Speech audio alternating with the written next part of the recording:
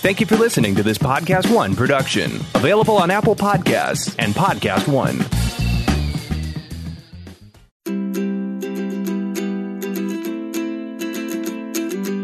I'm Rebecca Rothstein, and along with my co-host Leanne Daly, we'd like to welcome you to Say It Forward. Each week we'll be doing one of my favorite things to do, and that's interviewing interesting people with out-of-the-ordinary life stories. They're all people who took a different path in life. Some never imagined the heights they would achieve, and others, well, they turned their childhood dreams into reality. So let's begin. Adrienne Gary is a successful entertainment executive who has spent her career developing human resources into cohesive and successful organizations. For over 25 years, Adrienne has worked closely with CEOs and business leaders at the top entertainment and media companies in the world, including Fox, Warner Brothers, and Miramax. She was responsible for all aspects of organizational design, compensation, talent management, and strategy. At Fox, she was named one of the most powerful women in the entertainment industry. As global head of HR at Warner Brothers Entertainment Group, she was responsible for building their human capital organization throughout the world. Founder of Gary Consulting, Adrienne provides her expertise on human capital. Her clients include startup organizations and established companies, assessing their business needs to effectively align the organization with their goals. Her people-first philosophy brings dynamic teams together to operate at the highest level and build a climate that breeds success. So let's rewind to the beginning and say it forward with Adrienne Gary. Welcome, Adrienne. Thank you. So we want to start at the beginning. What does the early part of your life look like? I moved when I was a young girl from New York to California. I have a brother. He is my wonderful sibling. I had a normal family life, and we lived in West Covina, California. And at the time, West Covina was all orange groves and walnut groves, and you stayed out, late into the night, not late into the night, but kids riding your bikes on the street. No one was ever concerned about what we now have to go through. And it was great. So I went to parochial school, and when I graduated from high school, I said, I have to get the heck out of here. Out of West Covina? Yes. Out of parochial school. Right. What were your observations that made you come to that conclusion? Very conservative folks, beautiful area, but I wanted to see the big city. I wanted to be around a lot of interesting people. I really wanted to see what the other part of the world was like, and I did not want to be in agriculture or a farmer. Yes. Why did your parents come from New York to California? For their, adventure. You were little then, right? I was 2.5 years old when we came to California, and we drove across the United States. And I swear to God, I still remember in my mind a picture when we were in New Orleans. I didn't know it. At the time, it was in New Orleans. But, we took that family vacation, but we came to California. And my mother's parents were here in Los Angeles, and she had 2 sisters who were also here in Los Angeles. Was she from here? No. My entire mother's side of the family came to California several years before my mom and dad decided to come to California. And what were they doing here when they came? My mother was a mechanical engineer. Wow. And my father was also an engineer. And talk about going through all of the challenges of women. She really had stories to tell. And I asked her once, why did you decide to become an engineer? And she told me that she didn't want to be surrounded by women all the time at work. That's so cool. What was it in your youth that gave you a glimpse to the sort of quote unquote, interesting people, the city life? Was it comprised of actual experiences or people, or was it stuff you saw on television and in movies? More the television and going to the movies. Mm-hmm. Breakfast at Tiffany's, although that line of work was a little different.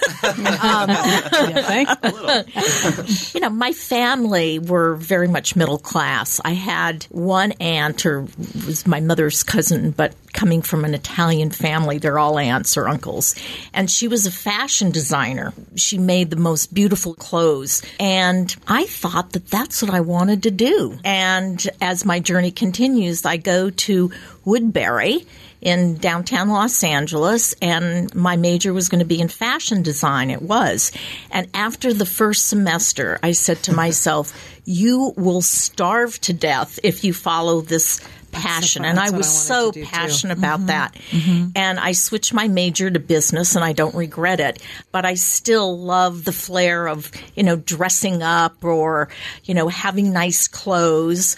Maybe it was just a combination that, I saw this aunt. And the taste level, too. The fact that you had trained your eye probably really helped you in the business that you were in as well. Well, it is a creative business, isn't it? Yeah. Well, that's so interesting, though, that you identified that and were able to, to change midstream because you were young. I mean, at that point in time, you were probably, I'm going to guess, 20. And to probably have the insight. A little younger, but I didn't want to starve to death. See, I had this vision that I wanted to really make it in this world. My mom and dad were wonderful. They promoted my journey because they gave me the incentive to do whatever I wanted. And part of that was I want to have enough money to do whatever is or was that I wanted to do. One thing that I always have believed in, you have to be passionate about what you do, and you got to take some risks. And I did take a risk. I realized that it was the wrong decision, the degree that I thought I was going to get. And I switched to being a business executive eventually, got out of school, and I have no regrets. Not at all. Now, and your mom worked during your childhood doing the work that she did. She must have been super bright, both of them. Really fun woman. Unfortunately, both of them have passed on, but they instilled in me I could do anything I wanted. I invite myself to lunches and dinners, and I really believe that my success, besides having wonderful mentors in the C-suite, was that I really developed relationships with people at every level in the organization. And I think that's important because you feel more comfortable when you know the person and you work with them and you also go to dinner with them or lunch with them. I think that's so important, and that's certainly been part of my success. Let's go back to your journey. So now you're out of school. Parents still alive. You haven't met that lovely husband of yours yet. Well, sort of. I am in a job at U.S. Industries, and at the time, they were very much involved with mergers and acquisitions. I had zippo knowledge of it, but I wanted to learn, and it was really fun, and I think that has really been important for me because it provided me some really analytical tools that I use today and what I'm working on. And I became associated with an organization, the Association for Corporate Growth. And suddenly I'm in a sea of men, maybe 75 strong, and there was elections. And I became the treasurer of this organization. And I think that really helped me a lot. But these guys saw that I was serious about what I wanted to do. And I was introduced to some guy from Ernst & Whinney. And he asked me to become a consultant for them in organizational strategy. Again, not knowing a hell of a lot about it. But those tools that I learned at U.S. Industry really carried me. So I joined Ernst & Whinney, and I loved it. I absolutely loved it. And I was in Los Angeles. I met some gentleman, and I thought that he was the one for me. And unfortunately, he was not, and I was married to him for 5 years. I traveled all over the United States with this phenomenal consulting job, put him through law school, and then he dumped me, which was good for me because it humbled me. And I never want to go to the state of Texas because that's where I live. My journey continued, and there was a consulting assignment, a request for proposal from Warner Brothers. And they were looking for some organizational help. And at the time, most of the studios were violating every law on the books with discrimination or fairness and all that stuff. So I interviewed with these guys because my next assignment as a consultant was going to be in Nome, Alaska for a for-profit hospital that was owned by some Indian tribe up there. And I said, we're starting in August. We're never going to be done by Christmas. I'll be snowed in there. I don't want to stay. We got the job, and they asked me as I was doing this project, look, I think we really need a personnel executive. Do you know anyone? And I said, I'll think about it. And then I said, aha, here's my route to get out. So I said I might be interested. I knew little or nothing about personnel, and I didn't like the name anyway, and I don't know if it gravitated to human resources. But I was very fortunate to join the company. At the time, Frank Wells was the president of the company, and unfortunately, he passed on. But he laid the groundwork for having two phenomenal men becoming the co-chairmen of the company. One, Bob Daly, who is still my mentor to this day, and I've been gone from Warner Brothers at least 20 years. And the other one was Terry Semmel. And the rest, I think, is history. I worked for them for many years. When I started, there were 700 employees in the company. And when I left, there were 43,000 employees all over the world. And I traveled extensively. What did you love about? Oh, people. See, that's the thing that I absolutely love. So if you give me a challenge and say, we need to put a company together and you need to find people and we need to have a strategy about the business plan, that's what I love the most. And I've thought about it at times, well, maybe I should have done something else. But my anchor are people. I really enjoy meeting people. I am not shy. I think I'm pretty social. But to me, the thing that really makes me tick are people. And the people at Warner Brothers, to this day, they're still friends of mine. And that's important. And the staff that I had, gosh, around the world, there were like 150 people that were part of my group. I could call any one of them that I'm still in contact with and say, hey, look, I've got this new assignment. You want to join me? And they will. And I think that is a real great thing for me, that people enjoyed working with me and I enjoyed working with them. What made you great at it? Well, this is my idea. You should ask those people. But I think I also enjoy mentoring. And I enjoy developing people to their highest potential. I think I'm pretty good at judging people real quick. Mm-hmm. And I think that is a needed asset to have. I am passionate about what I do. No question about it. And sometimes people will think I'm animated. I'm not really. It's just that's part of who I am. I think that's what makes me unique and different. And I love to engage someone who really doesn't know whatever it is that I want them to do, and I really try to help develop them. So if you're motivated and you're intelligent, I'll take on anybody. And that's been really what I've done my entire professional life. Let's go back because we skipped over the part about Michael. So I left Ernst & now it's called Young at the time. I left them on a Friday, and I met the love of my life. Woo, I'm getting emotional. Next day, and I started at Warner Brothers Monday.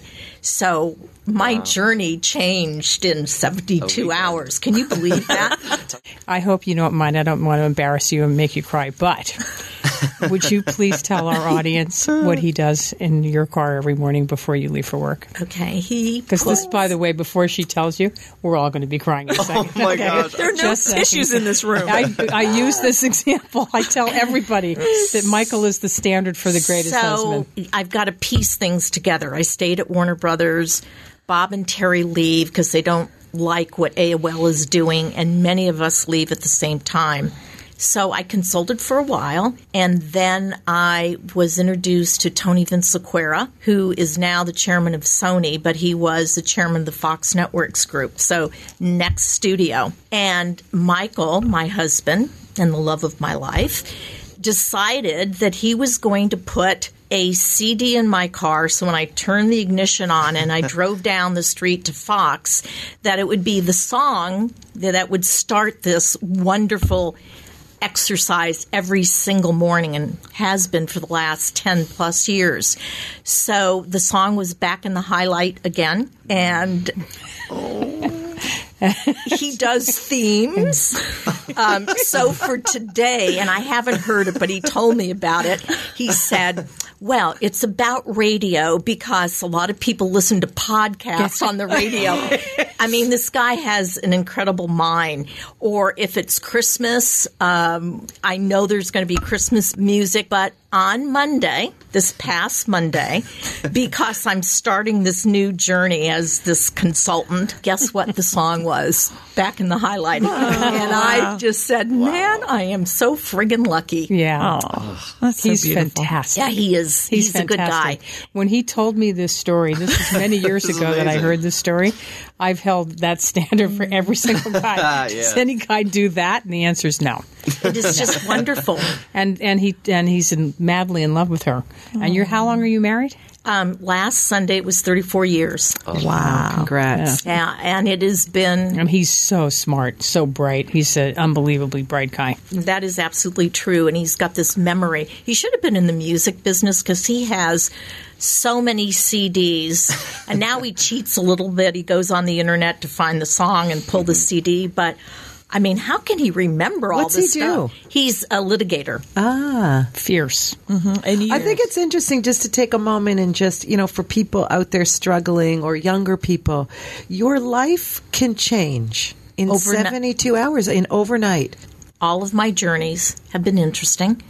There's, of course, disappointments along the way. But all in all, I have a real positive attitude. And, this past July, I left because I don't believe that the future of this company, Miramax, was going to align with what I wanted to do. And just when things were getting really interesting and we thought we were going to get money from their owners, I'm not really sure that that's going to happen. But I was really disappointed. I was bummed out. But I had more people calling me to ask if I wanted a consultant, my discipline. And it just made me a stronger person. It made my confidence barometer go way up. Now, let's go back. Okay. You meet Michael, fall in love, get married, and have a fantastic child. Yes, but that wasn't until 5 years later. We dated for 5 years. And my dad said, for God's sakes, get rid of him. Or why don't you become president of Warner Brothers? And, for my father to say that influenced me. I mean, I've had parents who were always there pushing me. Well, I would rather marry Michael Douglas Dempsey than become president of Warner Brothers. And we have this wonderful daughter. We have just one child, and she is lovely. She lives in San Francisco. She just finished her master's in business, but an emphasis in food and wine marketing. We've encouraged her throughout her entire life, and she saw examples that her mom and dad were endlessly passionate about what they wanted to do, and so was she. To be enthusiastic about what you do gives you a reason to want to go to work every day. Mm-hmm. And the joys that you have by being enthusiastic are, you can't even count how many joys there are when you have that. And I think that people lose that joyousness over time. It just kind of wears you down. And then you have to remind yourself, oh, well, this is pretty good. It's not as bad as it may seem. I want to go back. When you said Frank Wells was a mentor, were you working for him when he died? No, he had left and gone to Disney. And that's what made me continue on, because I knew they had my back. Well, a little bit earlier today, we were talking about your moment, because it's really a moment that you had gone from the company that you just left and are now considering consulting for a new company, and what that experience was like, not having to get up in the morning and look as beautiful as you do today. How did you find that? It has been about a month, maybe 6 weeks. The first Monday that I was a free agent, I got up at 5:30 like I always do, exercised. I had breakfast, lunch, drinks with somebody, and a dinner, which my husband joined. And I continued that to the end of the week. I hated going home. I tried to use the time of mentoring people. I network like heck, and I just really didn't like it. And although there's some benefit, I'm not that kind of a person. I love working.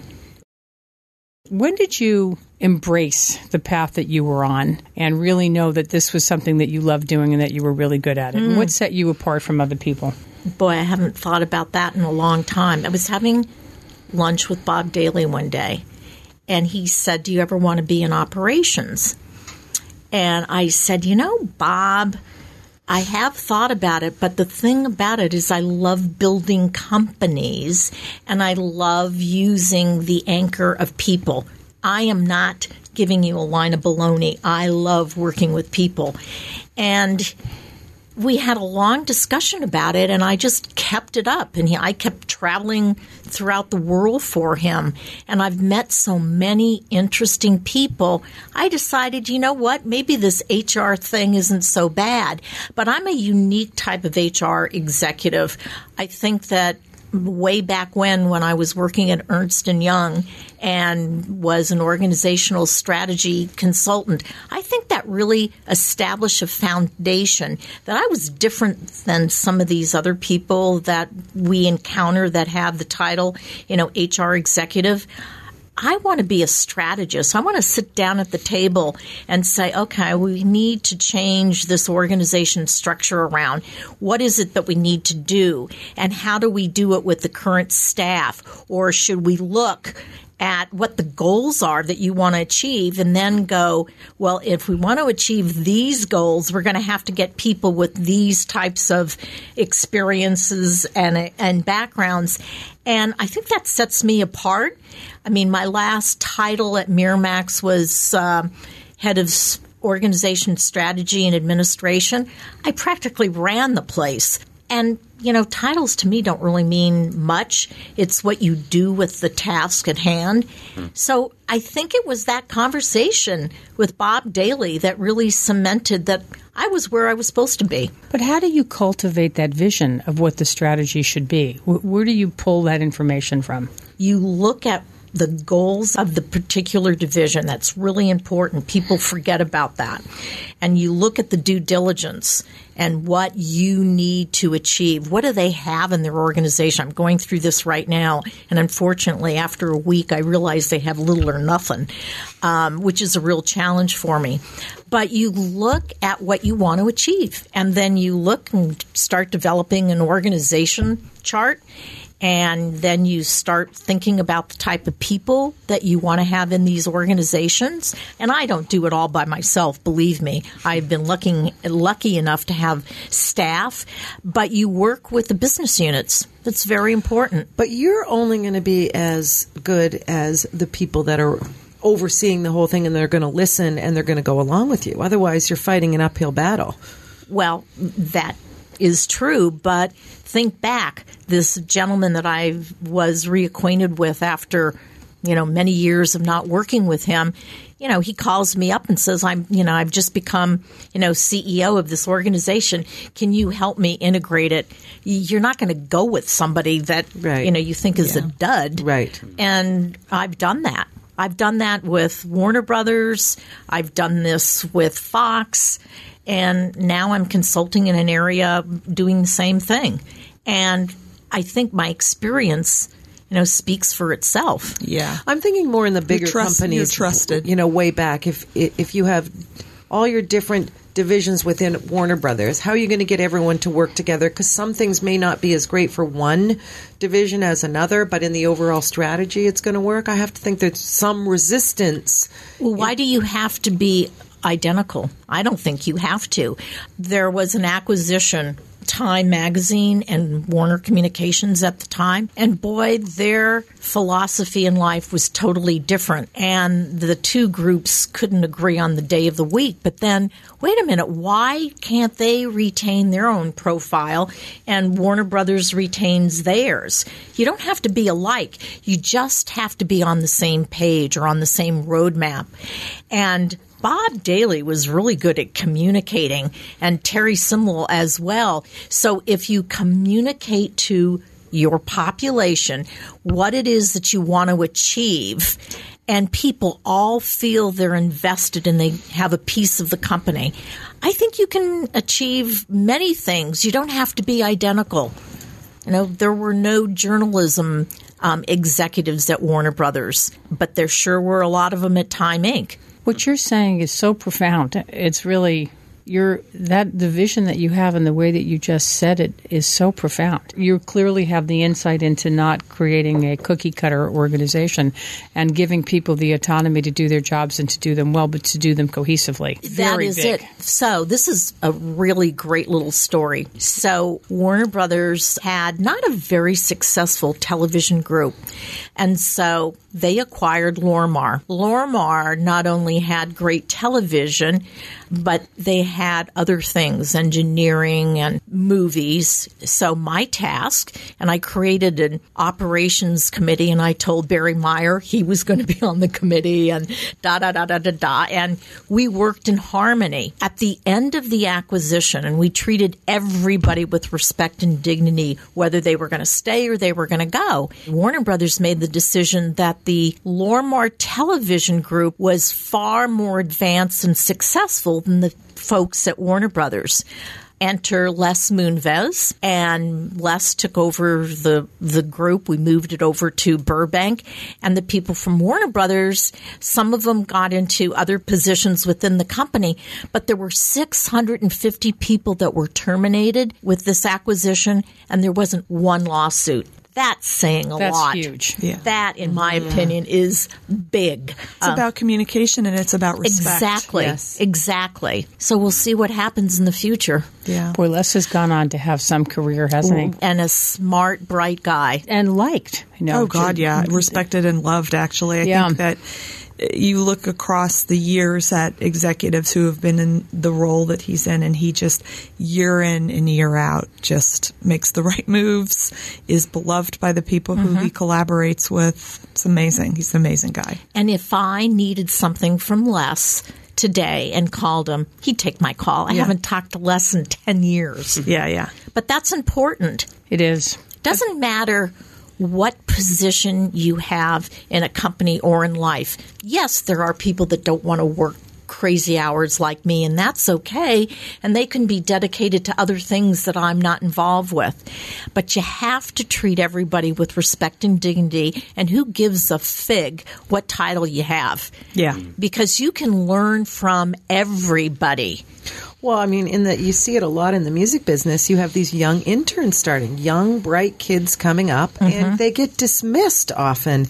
And before you know it, there's like somebody's boss or whatever. And I can't tell you the number of times that I've had to deal with them when they actually are quite senior somewhere else going, I remember you were the one that always stood up for me or, didn't just dismiss me. And so that comes back. Yeah. That always comes back to you.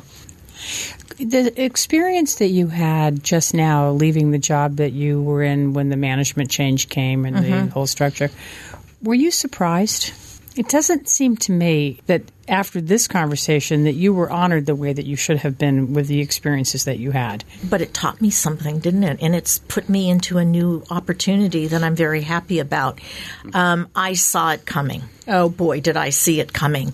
And when this new management came in and decided within 4 days to eliminate a third of the population.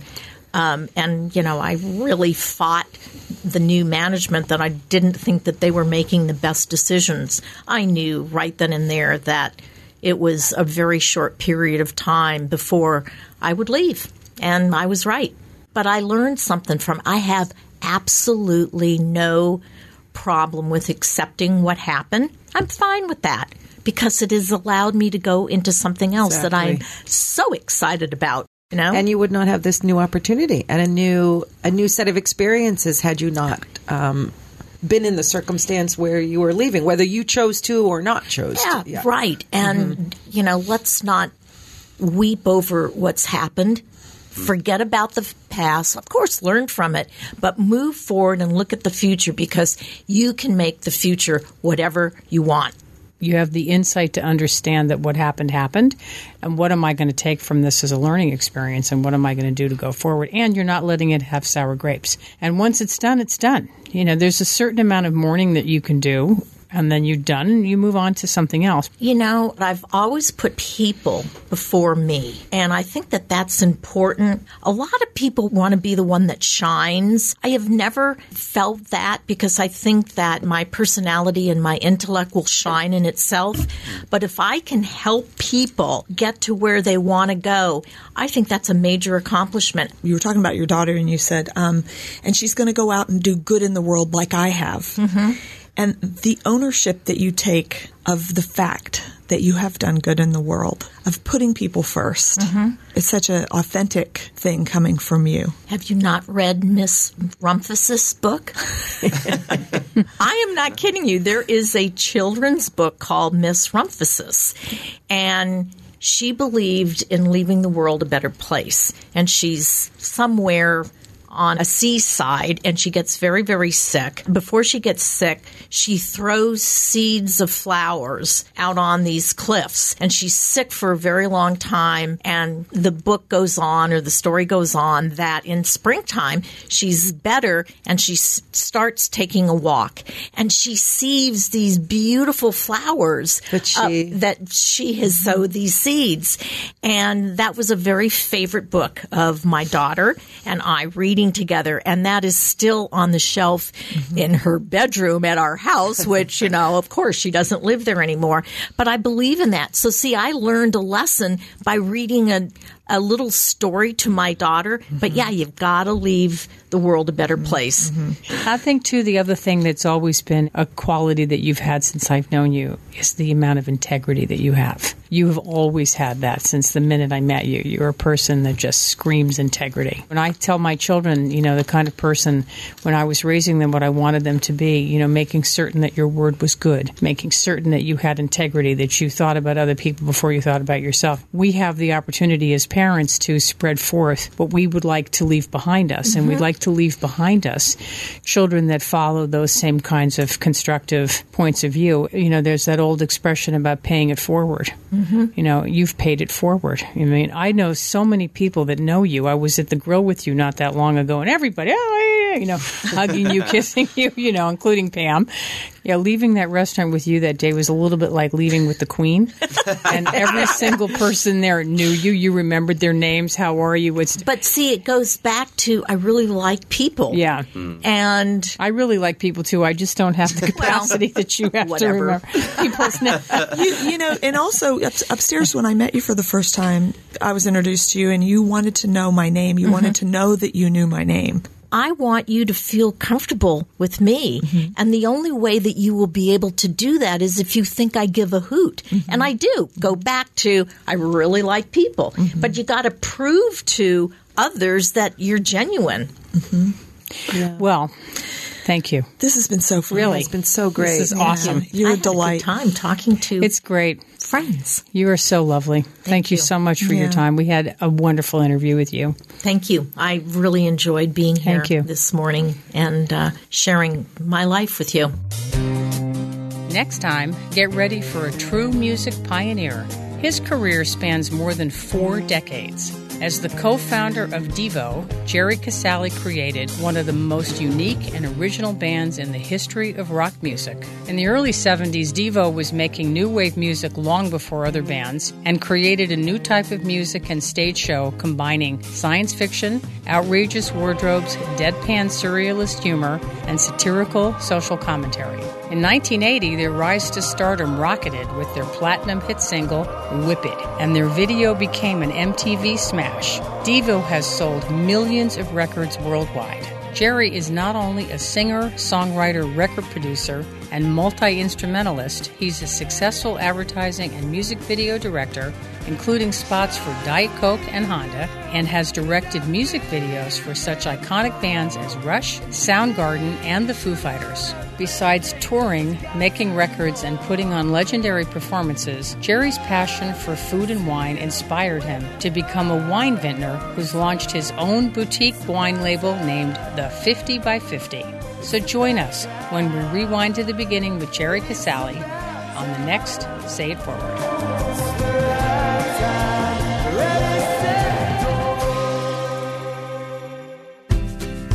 Thanks for listening to Say It Forward. Help us grow by subscribing to our podcast. Please subscribe on iTunes or at www.sayitforwardpodcast.com. Don't forget to rate and review us on the iTunes Store or like and follow us on Facebook and Instagram.